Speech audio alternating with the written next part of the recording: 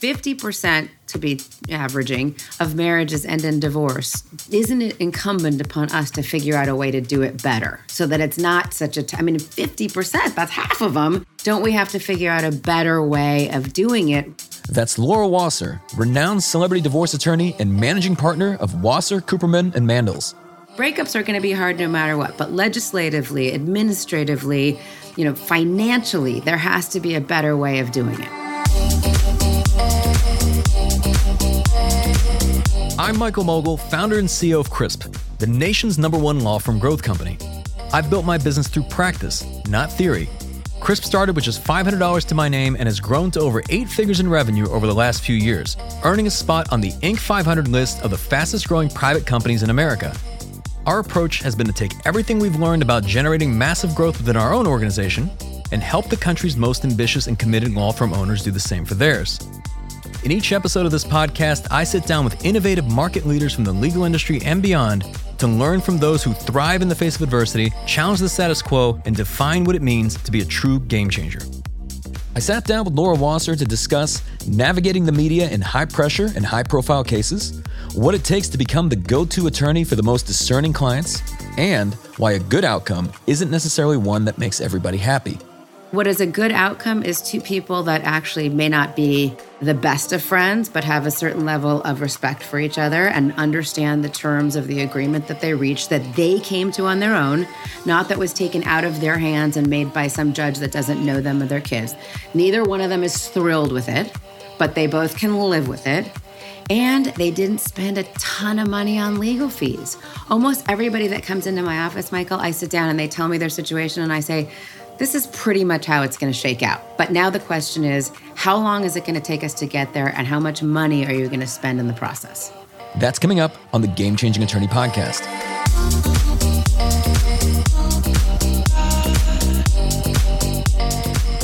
Before we begin today's episode, I want to remind you that we don't run any ads on this podcast. I'm not going to push any made-to-order meal services on you or try to save you money on your car insurance. But that being said, I have one small request. If you receive any value from this podcast whatsoever, please give it a 5-star review. This helps us reach more growth-minded leaders like yourself. Laura Wasser is regarded as one of the most elite divorce attorneys in the country, having represented high-profile celebrities like Kim Kardashian, Angelina Jolie, Johnny Depp, Britney Spears, and Ryan Reynolds. I began our conversation by asking Laura about her experience growing up in Southern California with not one, but 2 attorneys as parents. There was a lot of debate that went on, and I was on the debate team in high school, but when I wanted to do something or change something, extend my curfew, get my first car, there was always a legal pad and a presentation involved. And so, they really trained me from a very early age to advocate for myself and then at a certain point for my little brother as well. And since both of your parents were lawyers, I think in particular, your father at the time, I think he was regarded as like America's most feared divorce lawyer. So what was that like in terms of your childhood? Because I imagine that made an impact when you were either like at a bar mitzvah or something like that. Yeah, there would be a lot of bar mitzvahs where one parent would be like, oh, it's so nice to see you. And the other parent would be like, you're at the shitty table at the back, because he had represented one or the other of them. But for the most part, we were kids. I didn't know too much about what was going on until I got a little bit older and kind of understood. My parents didn't split up until I was in my junior year of high school, and they did it in the most respectful, amicable way. And my dad, although he may have been the most feared, he really has always been a big proponent of resolution and settlement and doing things, if possible, out of court. And I'm curious, so your name and your initials, like Laura Allison Wasser, L-A-W, law, was that intentional? Yes, it was intentional, but my parents, they found out that my father passed the bar exam, and they celebrated by having sex and making me, they figured out. So that's why they named me Laura Allison Wasser, and my initials are Law. And I kind of fought it because I thought it was really geeky until I was in my 40s, well into my legal career, and then I embraced it, and now I actually have a couple monograms that say LAW. Now, it seems like becoming a lawyer was always in the cards, but from what I've read, that wasn't always the case, including, you spent a lot of time in New York, and when you were putting yourself through school at NYU, doing a lot of things not at all related to the practice of law. No, I did not think I was going to be an attorney. I didn't think I was going to live in Southern California. I did a lot of traveling when I was in my teens and 20s. I lived in Switzerland for a year. I lived in Canada for a while. I lived in Australia for a year and a half. And then I got married during law school to a fellow who lived in Madrid, Spain. So we were living there. So I really had the travel bug. I did a lot of, writing about my trips and my adventures. And I probably thought I was going to go into some kind of a, travel journalism field. And then kind of my folks said, here's the deal. We'll continue to support you as long as you're in school. And I thought, oh God, I better find somewhere to go to school. And so I decided to go to law school. I was a rhetoric major at Cal. I graduated from Berkeley. And I decided to go to law school, and I applied, and I got here in Los Angeles at Loyola Law School, which is a great institution. And now I'm on their board of trustees. Then still didn't think I would be a divorce lawyer, family law attorney, but because the marriage to the Spanish guy had kind of come to an end after a lengthy 14 months, I had to go back to my dad and say, can I come clerk there for a summer while I wait for my bar results? And he begrudgingly, not being a big fan of nepotism, said that I could clerk for the firm because I needed the money to pay my rent. And I passed the bar, and I found that I kind of had a knack for it, and I really liked it, and he let me stay on, and now it's my firm. So it seems like you've had an interesting relationship with your dad. I mean, including the very first divorce case, right, that you tried in the sense. So what I read, it was something along the lines of you coming to your father and saying that you didn't think that this marriage was going to work out. And he said something to the extent of, well, then go ahead and take care of it.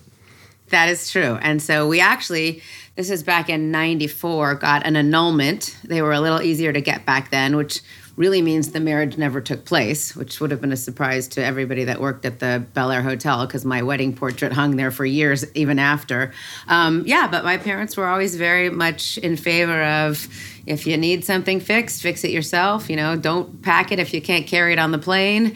And so that was, yes, my first case was my divorce or annulment. And then I stayed on here, and really it's a very, very interesting field of law. And I really have a passion for the human nature that's kind of involved in the transition from a marriage relationship to a co-parenting relationship or a separation or two different households or however that family decides to deal with the divorce. And when you joined your father's firm, I mean, at the time, there weren't a lot of women trying cases. In fact, it seems like there was probably a stigma around that. How did that affect you, and what drew you to actually want to try cases? Well, as I said, they've trained me from an early age to try cases. To be honest, there were females in family law. It was a field of law where females could practice. And there were some very good family law litigators, when I started in the 90s that were women. So I didn't have to kind of forge the path that so many of, my colleagues have talked about. Things were definitely different. You didn't get to wear what you wanted. When I first started working at the firm, my father's partner, David Rosenson, said, well, women at this firm don't wear pants, and you have to wear, stockings. And I was like, ugh, and cover the tattoo, because I have a tattoo on my ankle, and don't wear more than, one earring in each ear. And so that's certainly changed, and it's changed for, I believe, all firms over time. And certainly as I took over managing this firm, we have a lot more kind of female-friendly type of protocols here, including amazing parental leave and that kind of stuff. When it comes to divorce, so I've read that I think 50% of marriages end in divorce. Now, again, I don't know who conducted this study, but those don't seem like very good odds. No, they don't. Keep in mind, and again, I think it did go down a little bit. We're always couple years behind on this research. So the last, I believe, accurate kind of figures that have been put out in the U.S. are still pre or during COVID. So it's really hard to say, everybody said COVID, there's going to be such a surge. And we did. And the online world see a bit of a spike because it was easier to do from home and you were cooped up with people. But for the most part, it's been a pretty steady 45 to 60%. Now, remember, this is of marriages, not of every couple. And the stats show that second marriages are more likely to end in divorce than first marriages, and third marriages even more so. So it's not every person, it's every marriage. And yeah, they're not good stats. And I always say that, which is, if 50%, to be averaging, of marriages end in divorce. Isn't it incumbent upon us to figure out a way to do it better so that it's not such a 50%, that's half of them. Don't we have to figure out a better way of doing it rather than the old-fashioned way that we saw in movies like Kramer versus Kramer? And, that's so painful. And so breakups are going to be hard no matter what. But legislatively, administratively, financially, there has to be a better way of doing it. So just from your experience, what are you finding as to be the most common reasons why people are getting divorced?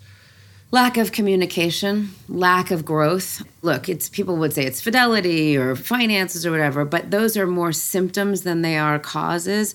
It's human nature for us to fall in love, and then we want to kind of lock into whatever is the most, secure, protected, having children together, yummy feeling. But obviously, after a certain period of time, things aren't as fresh and alive and fun, and there's always going to be downfalls. And what I have found is that couples that figure out a way to deal with their communication skills and really build tools for good communication when things are good, before they move in together, before they get married, as they're discussing a prenuptial agreement perhaps, those are the couples that can weather the storm so that when things get bad, they can go into their toolbox, pull out those things that help them connect and communicate and make it work. But people don't. They repress things, they shove them down, they get angry, they go outside the marriage, and that's why marriages don't end up together. People grow apart because they're not working on staying together. And for those that you've represented, let's say multiple times or numerous times, what is the biggest mistake you find that they're making, with clients in particular? Not communicating, even if they're going through a difficult time, even if they're going through a divorce, the lack of kind of honest communication. I have tons of people who are in counseling, even though they have no intention of reconciling. They're counseling to determine the best way to respectfully part or consciously uncouple, if you will. And I know it sounds very, hippy-dippy, but really I do think that some of our celebrities have kind of led the way in terms of good behavior as you're going through this process. And I think it's really benefited a lot of people because we see them and we read about them and we want to emulate them because they're so glamorous and cool and beautiful. So we can't help but falling into that same kind of path, which is, okay, I'm going to be friends with my ex and we're going to have the kids' birthday parties together and we're going to be really respectful of each other. And you having been on both sides, you've been married and you've been divorced. What are your views towards monogamy? Well, I think monogamy is great. I don't necessarily completely understand why everybody's in such a rush to get married and bring the state into it. But I'm a serial monogamist. I think it's important to have adult and mature relationships where you grow with the other person. Like I said, I have been married that one time for 14 months, but I have 2 sons. They have 2 different dads. We were never married. That to me isn't an important thing for my family. I understand why it's important for other people's families. And all I would ask is that as they're working their way through it and perhaps come to a point where they realize it has to end, that they kind of treat it with the same attention that they treated getting into it. And when it comes to the celebrity divorces, I'm curious, how did you get into that? Because now I guess you're known for it, but was that always the case?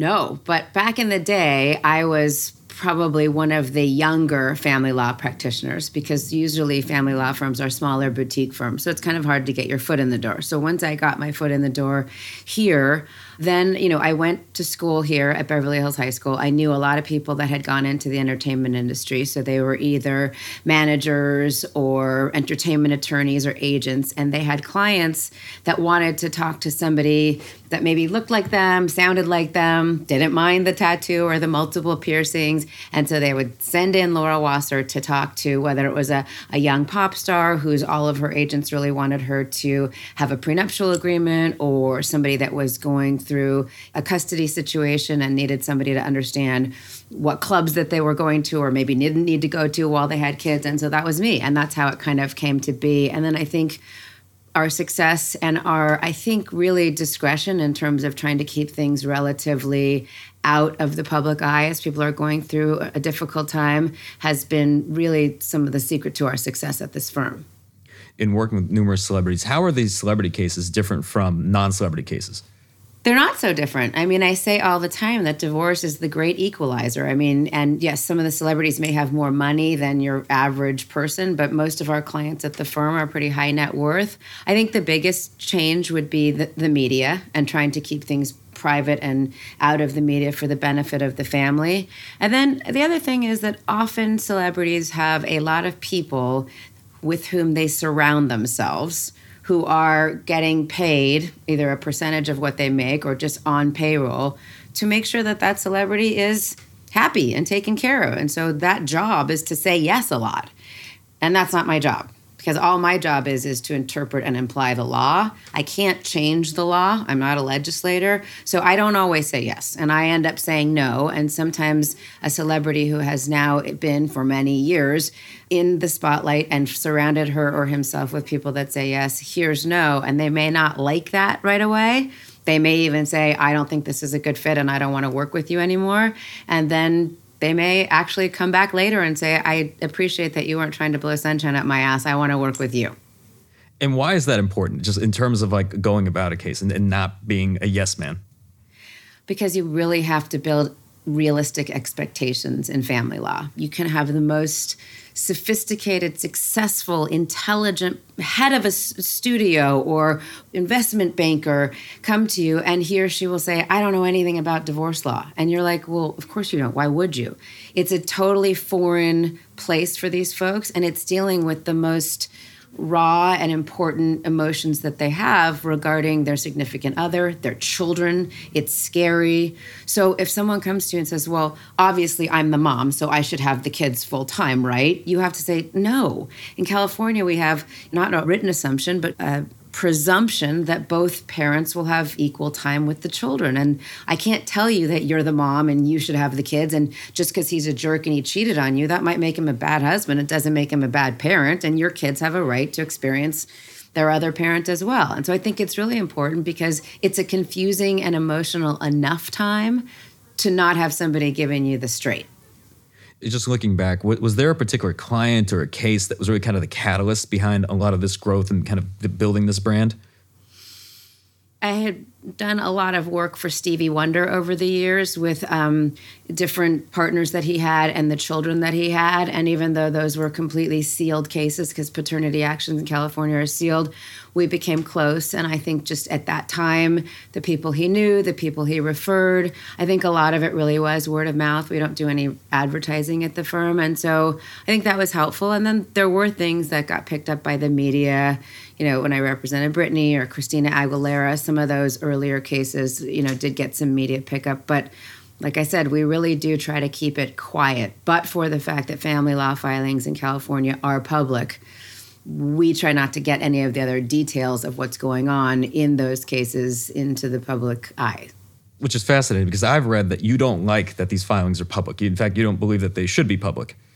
That's true. And I've gone head to head with some of the news organizations in terms of, you know, weighing the interests. I understand the argument that keeping things public keeps judicial officers from giving preferential treatment or anything else. I have enough faith in our judicial officers that I don't think they're going to give anyone preferential treatment, whether they're private or public. And I do think that people have a right. I mean, you know, now we finish a divorce judgment and it says the address of the family, the custody schedule of their kids, the amount of support one party's paying the other every month, every car and piece of art that they receive, that's all available in the public realm. There's something about that that doesn't strike me as particularly equitable. Even though these people have opted for a public lifestyle, they should be able to keep some of this stuff private. So we figured out a few loopholes and ways of doing that, but for the most part, for enforcement purposes, they are public, and you know that gives some great fodder for news organizations. It's interesting because as outsiders, I think someone will read something in a magazine or a paper and see these two celebrities break up and think, this person's good, this person's bad, how could they do this? But from your experience working with them on a more intimate basis, I think you've learned that you really can't judge these people. No, I mean, that is what I always say. You can't judge. You never know what's really going on. I mean, hey, I hear it all and I still don't always know what's going on because it's a very intricate and detailed, conscious and subconscious situation that people are in. So no, you can't judge. You have to hope people will behave as well as they can when they're going through an incredibly painful and scary period. I imagine you've dealt with the media a lot. What are some of the lessons you've learned in dealing with the media? Keep your mouth shut. I mean, there's just I will admit, I am not smart enough or savvy enough to be able to navigate. So just saying nothing is really the best course of action.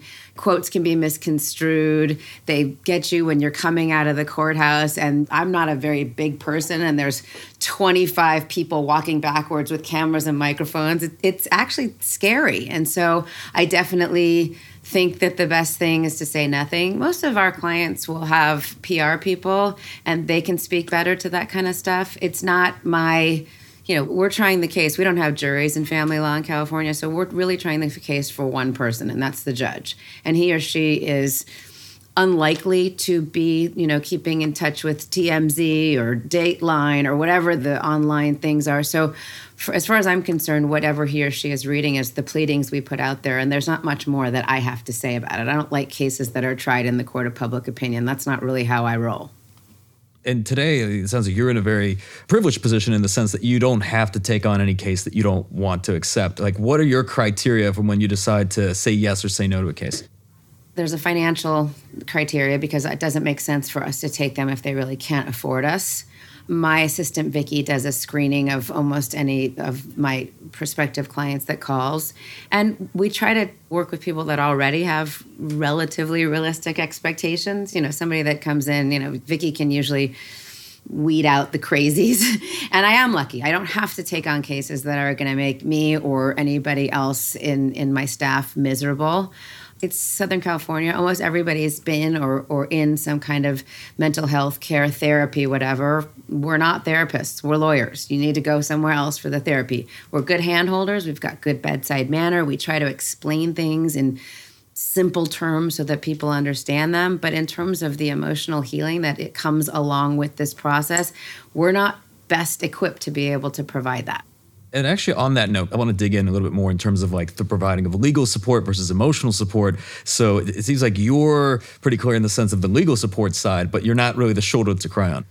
No, and I don't mean to sound harsh about it. I'm just not qualified. And I've had people come back later and say, I really appreciate it. Like, you always seem to understand what I was going through, and you had compassion for me, but you didn't try to be my friend or, trade advice over a glass of Chardonnay. And I really do appreciate that. And so I try, that's something you kind of with time build up because you get very, very close with these people. They tell you everything about them. And it's hard not to feel like you're friends and be there for them. I mean, some of the younger attorneys at the firm know that we kind of have a policy that you return an email or text or a call within 24 hours. These people need to know somebody's there at the other end.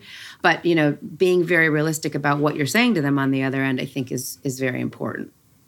And what about in terms of just setting boundaries? I mean, I imagine maybe early on that there was an opportunity to get caught up in kind of the celebrity of everything that was going on in Los Angeles between being invited to various parties and things like that. Have you aimed to keep a distance between you and your clients in that industry, or have you basically become more integrated with it? You have to remember who you are. You're not their friend. Sometimes you'll get invited to a party and you can either go and leave at the appropriate time. You don't want to be the last one there swinging from, chandelier or anything. It's still work. There's a couple of clients over the years that outside of the case I've become friendly with. But for the most part, we're getting paid a lot of dollars per hour to represent these people, and we're not their friends. And to be perfectly honest, it's not that hard to set the boundaries because after the case is over, they usually are very appreciative and respectful, but they don't want to hang out with us either because we remind them of a painful time. And I'm curious from the business side of it in terms of building your team. I imagine if you have new people coming on board, given the nature of your clients, there's a certain level of discretion. Are there things that you do to prepare people for what that's going to be like? I think they know. And I think the discretion aspect of it is so important that you wouldn't even come for a job interview here unless you realize that and were able to deal with that. And really, in my 27 years of practicing, we've had little or no kind of security breaches, which has been pretty amazing. And that really speaks to the caliber of people that we have working here, all the way from our IT and file clerks to, the equity partners. it's clear you're doing a lot of things right. I'm always curious over the last 27 years, what would you say, looking back across your career, were some of the mistakes that you'd made or some of the things that you learned from? When I first started practicing, the judges that were downtown at Los Angeles Superior Court, which is where we mostly are, we have branch courts too, but they had been there. All of the family law judges had been there for years, and my dad knew them all. I mean, some of them came to my bat mitzvah. In the past 10 or 15 years, there's been a much more of a revolving door. It's not always people who want to be in family law departments. They're kind of serving their time before they get another assignment. And they may not be as educated about family law because they don't have the experience. And so having come from a background where you had these very experienced family law judges to now different, we've had to recalibrate. And I believe there must have been times earlier on where we were a little bit too matter of fact in how we were writing things and didn't really spell it out for the judges. After working with numerous high-profile and high-net-worth clients, Laura saw an opportunity to serve a larger market. I asked her to elaborate on her decision to create an online platform, It's Over Easy. Back in 2013, I wrote a book because I had so many friends that were going through it that couldn't necessarily afford an expensive firm like our firm, and I constantly found myself at birthday parties and cocktail parties, giving advice. I wrote a book called It Doesn't Have to Be That Way, and it was very well received because it was really just like straight talk about how you know it's time to get divorced, like when that sign is, what the best way of figuring out your finances is, how to talk about kids and custody. And as a result of that, it became clear to me that and some of the nonprofit stuff that I do for organizations around Los Angeles, like the Harriet Buhey Center for Family Law or the Los Angeles Center for Law and Justice, there's a ton of people out there that don't have a ton of money that are still going through the same really scary time.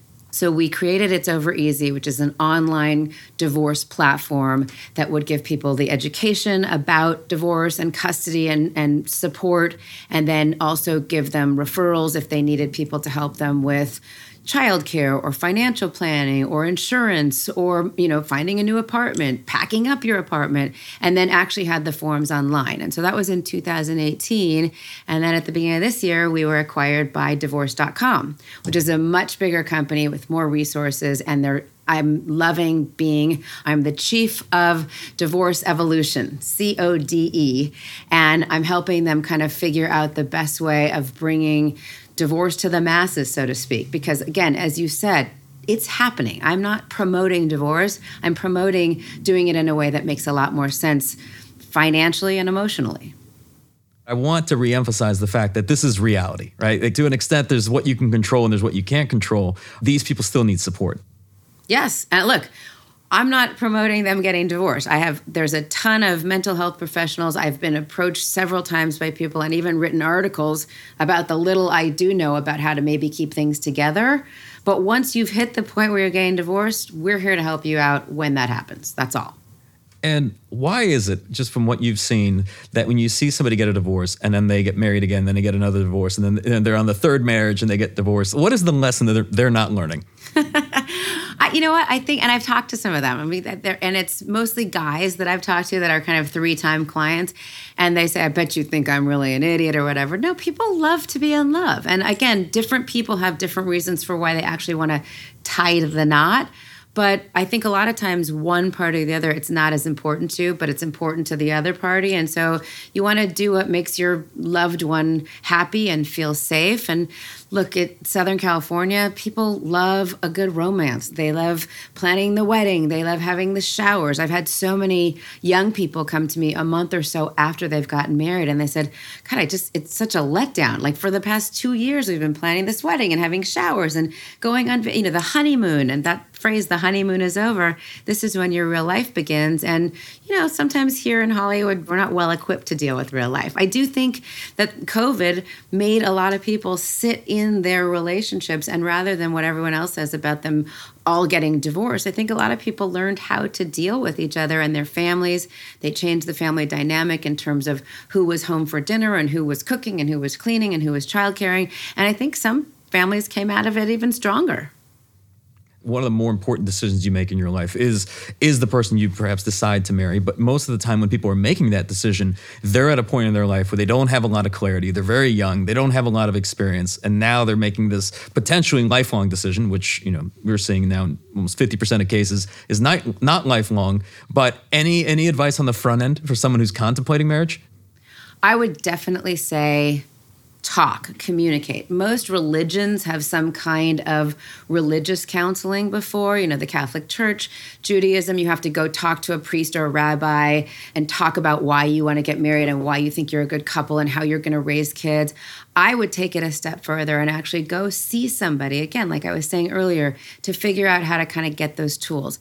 I know it doesn't seem romantic, but prenuptial agreements are also a great way of getting that kind of clarity of what everybody's expectations are going into the marriage. Don't you want to know if your fiance has $100,000 in credit card or college debt? Don't you want to know what his or her feelings are about raising kids? And do they go to public school or do they go to private school? And what religion are we going to raise them? And how much, do you want to put towards retirement every year so that we can decide? I mean, these are conversations people don't have because they're not super sexy, but they're great conversations to have. So again, going into a marriage, your expectations are realistic. And again, they may change. Things change as you evolve and grow older. And sometimes people really do just grow apart and no amount of communication is going to fix that.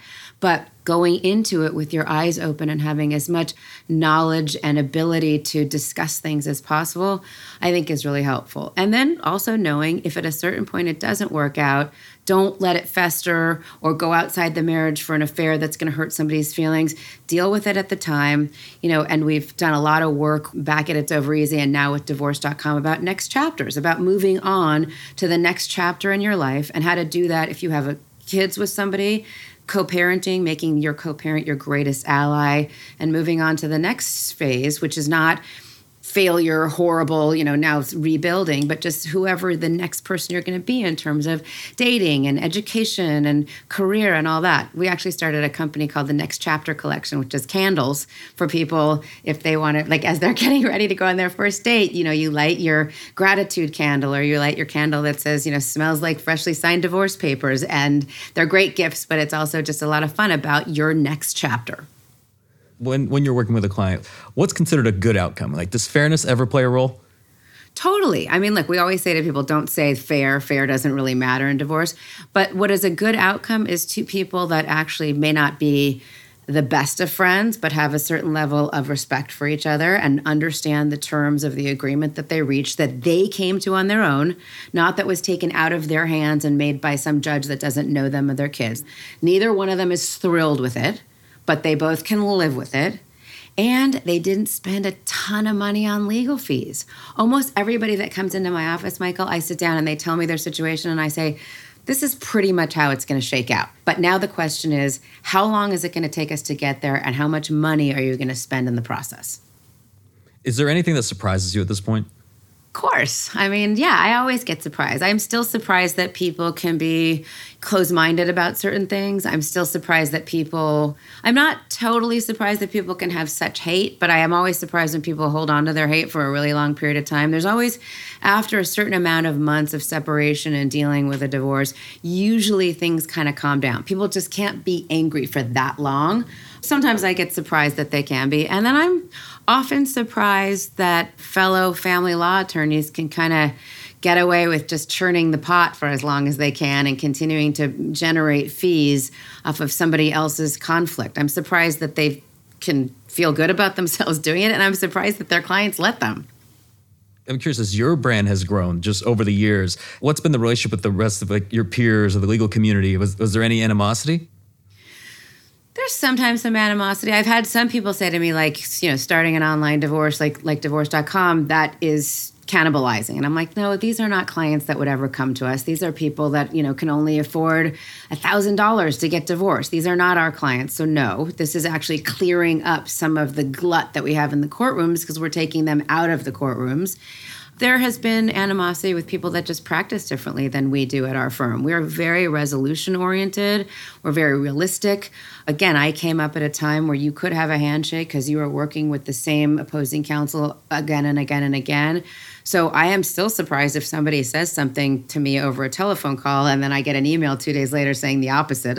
Shame on me to be fooled. But I really do believe that your integrity is one of the most important things to have. And so most of my colleagues and I get along very well. We send each other cases. We have study groups or bar, events every once in a while. We're hopefully going to be getting back to that now that the pandemic is easing away. And it's a great bar, the family law bar, because we are all people that are trying to problem solve and help people get through things. And Laura, just as a whole, do you enjoy what you do? I do. I wouldn't do it if I didn't. I really do enjoy what I do. I enjoy the people I work with. I enjoy getting to know new clients and helping them through something and being able to kind of, I say to people all the time, I don't know much about anything, but I know a lot about one thing, and that is divorce and how to move through it and how to let go of some of the anger. And so, yeah, I really do enjoy it. And I enjoy speaking to, whether it's women's groups about it, being on podcasts like yours, going to speak at law schools about how to best practice and own a law firm and work for other people in a service-oriented business. I really enjoy it. And I'm curious, so we've talked about on previous podcasts this idea of keeping the fire burning. So meaning that once you reach a certain level of success, for many, complacency sets in. What keeps you going? What keeps you doing what you're doing and growing and other business ventures, things like that? I think it really is just a passion for learning about human nature. And again, figuring out, my passion has always been what we call the evolution of dissolution, figuring out a way to make it better for families, particularly kids, because so many of us had really miserable experiences when our parents split up. As I said, I didn't, but I had so many friends that did.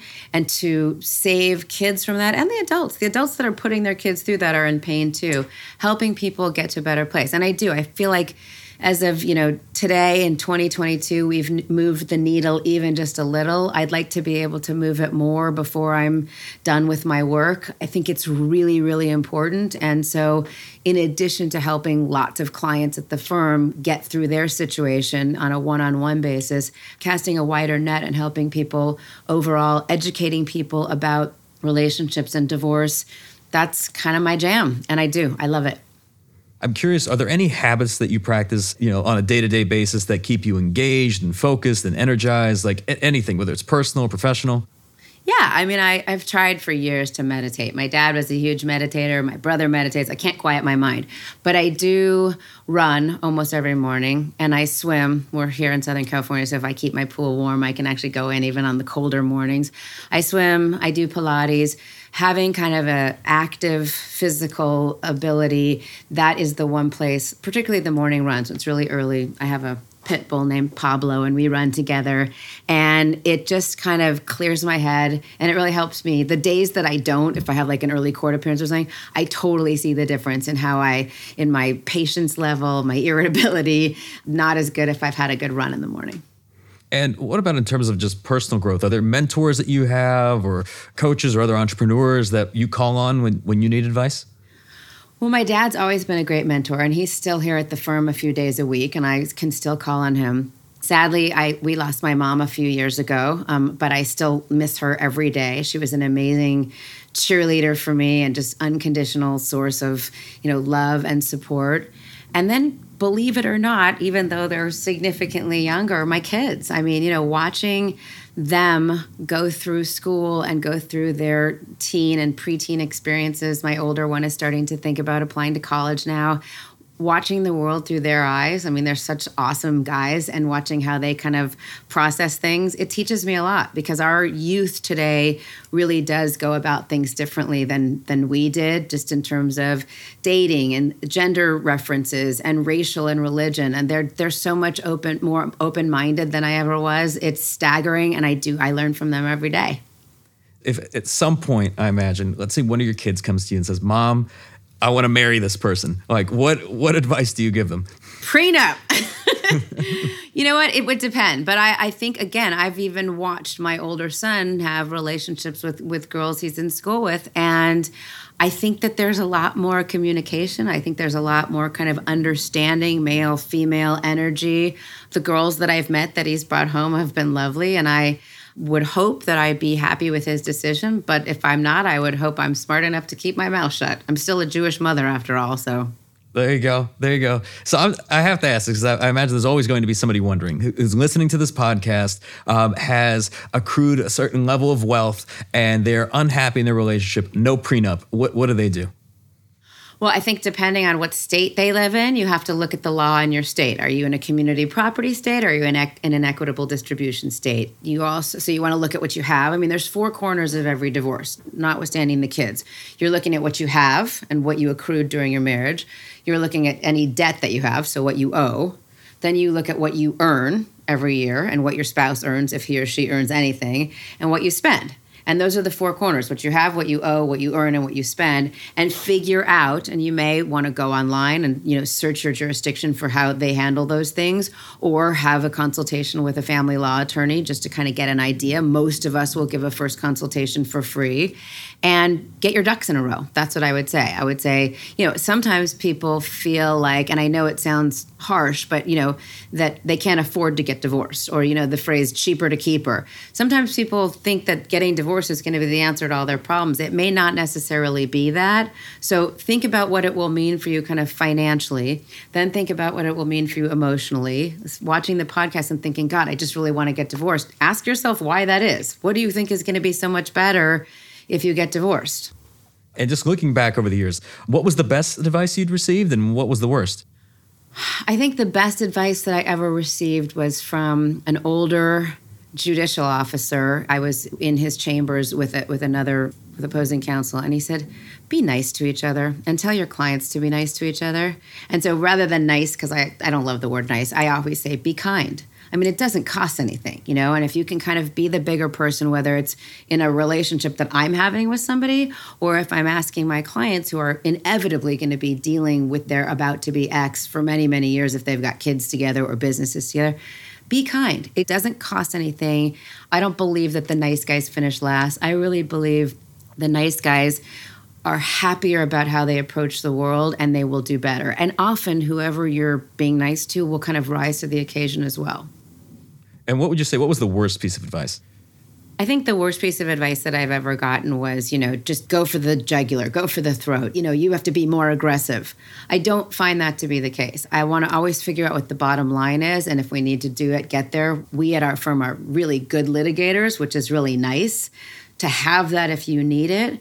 But like I said, it's going to always cost so much more. I always tell people, don't throw, good money after bad. Let's figure out if we can effectuate this in a way that makes more sense. But I do know, my dad will always say to me, why do you get so frustrated with so-and-so, whoever the lawyer is? He or she's making us a ton of money. I don't need money that way. That's not good advice. Being aggressive and being acrimonious, I do not think, particularly in family law, but in any kind of litigation endeavor, I don't think that that's the way to go. Working with so many high net worth individuals, because hopefully we can settle this debate, do you believe that money changes people? I think money changes some people. I think it depends when in your life you get it. I think it depends who you've surrounded yourself with. They say more money, more problems. But my mom's friend always used to say it's just as easy to fall in love with a rich man as it is a poor man. I think people have interesting relationships with money. Most of the clients at the firm are fortunate enough that there's plenty of money. Nobody's living in their car. Electricity's getting turned off. Nobody's scrounging around to be able to feed their kids. When you see those folks and how they're living, when we've done, some of our pro bono work, that's a problem. And I try not to rub that in my client's face. I think most of them are aware of it. Those people really have problems. Who you're going to take to the Oscars, not the biggest problem. But it is true. Everything is relative. Yeah, it seems like there's such a disconnect between how people make personal decisions from how they make business decisions. Oh my gosh. I've had clients, guys, that are just the most brilliant businessmen. It's unbelievably crazy. And then when it comes to their personal relationships, they're like opening a vein, the blood is just spurting out. And I don't get it, but like I said, A, not my money. B, you can't really help them if you're judging them. And Laura, as we come to a close, this being the Game Changing Attorney podcast, what does being a game changer mean to you? I think being a game changer means to me to not be afraid to do things differently, to disrupt a bit, to think outside of the box, not get complacent, really have passion for what you do and want to effectuate change, evolution of dissolution. I want to give a huge thank you to Laura Wasser for taking the time to speak with us today. You know, what particularly resonated with me was Laura's approach to maintaining a strong brand and reputation. Consistency is everything. You've been listening to the Game Changing Attorney podcast with me, Michael Mogul. If you enjoyed this episode, I'd really appreciate it if you can leave a review and share this podcast with at least one other ambitious law firm owner. And you know what? Maybe more than one. For more information on our interview with Laura Wasser, see the show notes for this episode in your podcast app or visit GameChangingAttorney.com. And join us next time when we'll be speaking with the founder of Rodney Scott's Whole Hog Barbecue, renowned restaurateur and James Beard award-winning chef, Rodney Scott. To come from cooking that first hog to where I stand currently today, it's about a 30-year ride. I explained it to a group as a 30-year overnight. There's a lot of hard work in it. There's a lot of sweat, blood, and tears that's been all up in creating and getting to that first restaurant level. A lot of fear, a lot of determination. It takes a whole lot of optimism because you can easily lose focus and be down and give up. That's next time on the Game Changing Attorney podcast.